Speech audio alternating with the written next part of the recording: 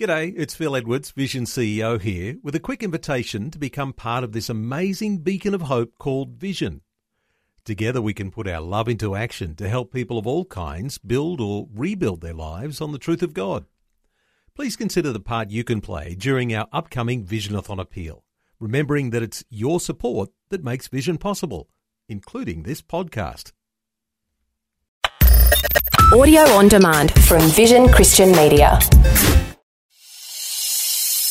Welcome to On the Rock, God's unchanging word for changing times, with Dr. Camille Majdali, Director of Teach All Nations, Melbourne, Australia.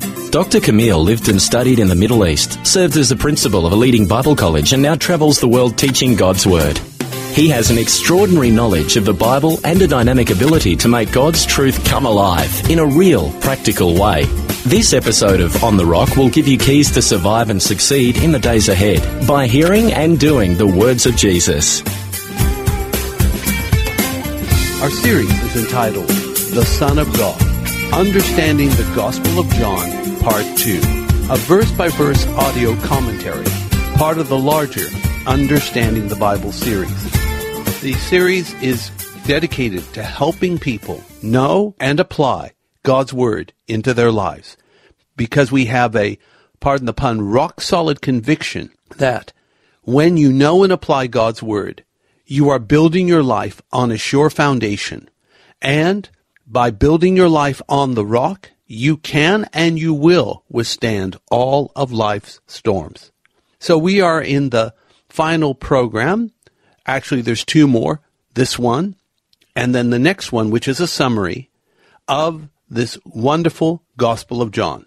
I call this lesson the grand finale. And it's based on John chapter 21, verses 18 to 25. John 21, 18 to 25. These are the last words of Jesus recorded in John's Gospel. We have Jesus making a prophecy about what's going to happen to Peter at the end of his life. We also have John anonymously focused upon in these final verses. And then we have the wrap-up where John makes some, well, shall we say, summary statements about what he tried to accomplish in the writing of this gospel. Our understanding is that John was an older man when he wrote this gospel. He didn't do it straight after the time of Jesus. He did it down the track. He may have written some things earlier, and then it culminated in the gospel that bears his name. But what we know is he had a lifetime of ministry and of loving Jesus to put together this masterful, God-ordained, God-inspired document we call the Gospel of John. We believe it's not just something John wrote. We believe it is from the Holy Spirit. It is God's Word. And as we learn in 2 Timothy 3:16, all Scripture is inspired and all Scripture is profitable. And that includes John's Gospel.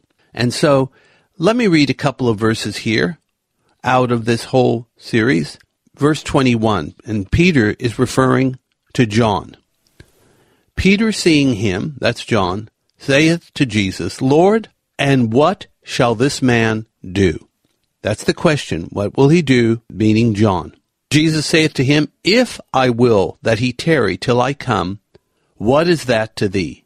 Follow thou me. All right, so what is happening here?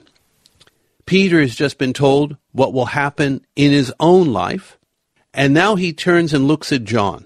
And remember that John was one of the three disciples that were part of Jesus' inner circle. Peter, James, and John. Now, of interest, James and John were the sons of Zebedee, who had a fishing company on the Sea of Galilee. Peter also was with his brother Andrew, but somehow Andrew doesn't make it into the inner three. The two sons of Zebedee do, and Peter does. So I find it interesting that Peter refers to John not by his name, but just calls him this man, almost as if he hardly knew who he was. Or that could have been John's way of simply trying to stay anonymous without ever having his name mentioned. Therefore, Jesus makes an interesting statement. If I will that he tarry till I come, what is that to thee? Follow thou me. What is he saying here? Well, what we're going to learn is that comparison is carnal. People do it all the time, even as Christians, comparing where they are in life with somebody else. And we always seem to think we're on the wrong side of the fence or on the wrong side of the railroad track. Don't do that. God has a pathway for each of us in his kingdom. And the best thing you can do is don't look at what this person's doing on their track or that person's doing on the other track. It's like being a runner in a race. You have your own track. Stay in your track. No winner keeps focusing on what the other runners are doing. They only focus on one thing. They focus on running as fast as they can on the track that's been given them so that they can win the prize. It applies in sport. It applies even more in the Christian life. Now we're going to read John chapter 21, verses 18 to 25. Our lesson is called The Grand Finale, based on John 21, 18 to 25. This is God's Word. And it starts out with a quote from Jesus. And by the way, the context, he has just asked Peter 3 times, do you love me? Peter said 3 times, you know I love you, Lord. And now this is Jesus' response after the 3rd time. Verily, verily, I say unto thee, when thou wast young, thou girdest thyself, and walkest whither thou wouldest, but when thou shalt be old, thou shalt stretch forth thy hands, and another shall gird thee, and carry thee whither thou wouldest not. This spake he, signifying by what death he should glorify God. And when he had spoken this, he saith unto him, Follow me. Then Peter, turning about, seeth the disciple whom Jesus loved following, which also leaned on his breast at supper, and said, Lord, which is he that betrayeth thee? Peter seeth him, saith to Jesus, Lord, and what shall this man do? Jesus saith unto him, If I will that he tarry till I come, what is that to thee? Follow thou me. Then went this saying abroad among the brethren, that the disciple should not die.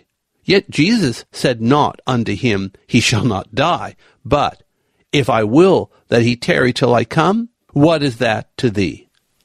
This is the disciple which testifieth of these things, and wrote these things, and we know that his testimony is true. And there are also many other things which Jesus did, the which, if they should be written every one, I suppose that even the world itself could not contain the books that should be written. Amen.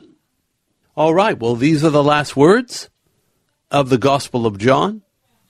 And blessed is everyone who hears and does what it says. So let's begin with an introduction. John 21:18, where Jesus is basically telling Peter what's going to happen to him at the end of his life. He had just appeared for the 3rd time to his disciples after the resurrection. He offered them wonderfully successful fishing advice, and when they came to the shore with a huge catch of fish, he offered them breakfast on the beach. Then Jesus restored Peter into fellowship and ministry. He did it by asking him 3 times if Peter loved him. Peter replies in the affirmative each time. The threefold questioning was probably, as I've shared, to counter the 3 times Peter denied Jesus on the evening of the Passion. From here, Jesus makes a prophetic statement about Peter's destiny. This is what he's saying to him in full. When you were a young guy, you dressed yourself, and you went and walked wherever you wanted. That's fairly true of most of us. However, when you are old, you will stretch forth your hands, another shall dress you, and take you where you do not want to go. How much of that do we understand? Well, probably not a whole lot. We understand the first part, which speaks about when Peter was young, he dressed the way he wanted, and he went where he wanted. But when he gets older, and he stretches forth his hands, that's a key phrase, by the way, somebody else will dress him and carry him where he doesn't want to go. Do you think you understand what's being said here? Well, there is an explanation in verse 19, the very next verse. Jesus confirms a couple of things in his statement. First of all, apparently Peter would live to be an older man, because he says, and when you are old. The second thing is that basically what Jesus is saying, Peter would die a martyr's death, because he uses the phrase, the death whereby he would glorify God. That's really what martyrs' deaths do. Even though the person dies for their faith, at the same time, it brings glory to God. For, as one commentator put it, it is a blessing to die for the Lord. Indeed, there is. There's a martyr's crown. And as Tertullian, the ancient church father, once put it, the blood of the martyrs is the seed of the church. Somehow, the more persecution there is, the more the church actually grows. You would think it'd be the other way around. If there's so much pressure and hatred and suffering and even death to the church, people wouldn't sign up. But it's always been the opposite. And it started with Jesus himself. His death on the cross should have been the end of everything, especially the end of the Jesus movement.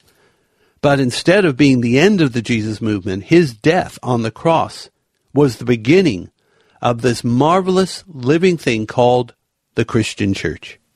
Amazing. And of course, church history records that Peter did die a martyr's death, at least tradition tells us, and that Peter was crucified like Jesus, but unlike Jesus, he was crucified upside down, since he did not feel worthy to die in the same position that Jesus did.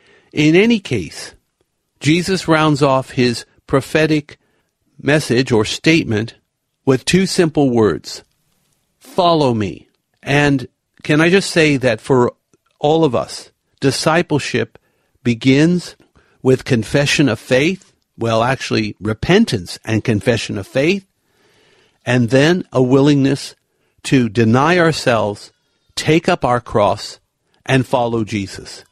In Luke 9:23, it actually says, deny yourself, take up your cross daily, and follow Jesus. This is not a one-off. This is a continual consecration. And of course, this message flies in the face of our current culture and of human nature, because the current culture believes in self-indulgence, self-love or narcissism, self-focus, and so on and so forth. But as I often share, self-focused people are really the most miserable of people, and the selfless, dedicated people, particularly those in Christ, are the most joyful people around.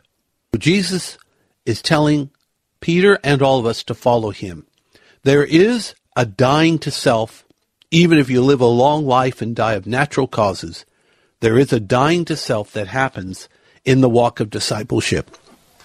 But take it from me, friends, you will never be fulfilled, satisfied, joyful, peaceful, brimful, and overflowing in God's love, living an abundant, adventurous life, and all the things the Bible promises the believer until you take those steps of consecration, self-denial, cross-bearing, and following Jesus. Far from being miserable because you did these things, you will be the most blessed person around. That's why we are to follow him. Verse 20 of John 21, Peter sees John. He then turns around and sees the disciple who Jesus loved following. And then the same disciple was the one who had leaned on Jesus' chest during the Last Supper and asked which of the 12 would betray Jesus. Peter is curious about what lies ahead for John, the beloved disciple. And probably a little bit, well, okay, all right, if I go down this pathway and it leads to martyrdom, what about this guy? What's going to happen to him? He seems to have a lot of favor and anointing on his life. What do we make of it all? And then Peter then actually asks the question, forthright, in John 21:21. After looking at John, Peter turns to Jesus and says simply, and what shall this man do? Interesting question, but let's be honest. Is it any of Peter's business? And Jesus is more or less telling him, no, it's not. In John 21:22, if I want this man, John the Beloved, to be remaining on this planet until I return, what is that to you? You are to follow me. In other words, your only focus is to put your eyes on me and to put it on the fool. Or let's take the words out of Hebrews chapter 12, saying that we are to put aside every weight and the sin that does easily beset, and run with patience the race set before us, looking unto Jesus. And again, please allow me to use the analogy, the runner in the race should only focus on their own track, not on everybody else's. Because you'll never win a race when you keep looking to the left and keep looking to the right to see what everybody else is doing. Don't focus on what others are doing. Let your focus, your single-minded devotion, be on what you should be doing and stay on track. A rumor, verse 23. Peter started a saying among the brethren. It's interesting that phrase is used because they are family now due to the new birth and their oneness in Christ. And the rumor was that John would not die. I guess they expected Jesus to come back in their lifetime, and John would still be around when Jesus returned. And as it turns out, John did live a very long life, but as it says here, Jesus never said he wouldn't die. The fact is that Jesus not only affirmed, or shall we say, never stated that John would die. All he said is, and this is the key word, if I want John to remain till I return. What is that to you? Is that really your business? Your biggest focus should be to do my will and to follow my lead. Then there's a couple of very important statements. Verse 24 of John 21. Without naming himself, John speaks about being the disciple which testifies of these things and wrote these things down. He is the human author of the gospel which bears his name. And by now, and any of you who have followed me should agree with this, that basically his credibility has been firmly established. He can confidently say at the end of this verse, we know that his testimony is true. Or let me put it another way. We know that my testimony that I have written down in this gospel is true. And then a most remarkable statement, the very last verse in John's gospel. He says, and it's an understandable thing, Jesus of Nazareth, Messiah, Son of God, did many other things that were not written or recorded in this book, because if everything was written down, the world itself could not contain the books that should be written. And on that note, John concludes the Gospel of John with this word, Amen. So be it. Friends, this is the end of the commentary, but we do have one more lesson based on John. And that lesson is a summary of everything we've learned, or many things. So join with me then. But remember that our lesson here is entitled The Grand Finale, and our lesson for life is this. Comparison is carnal, so don't worry about what track God is putting others, but simply run on the track He's given you, and keep your eyes on Jesus, the prize.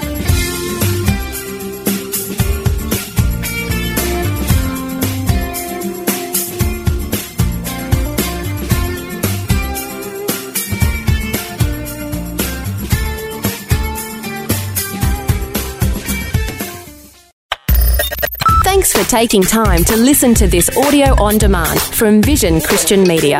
To find out more about us, go to vision.org.au.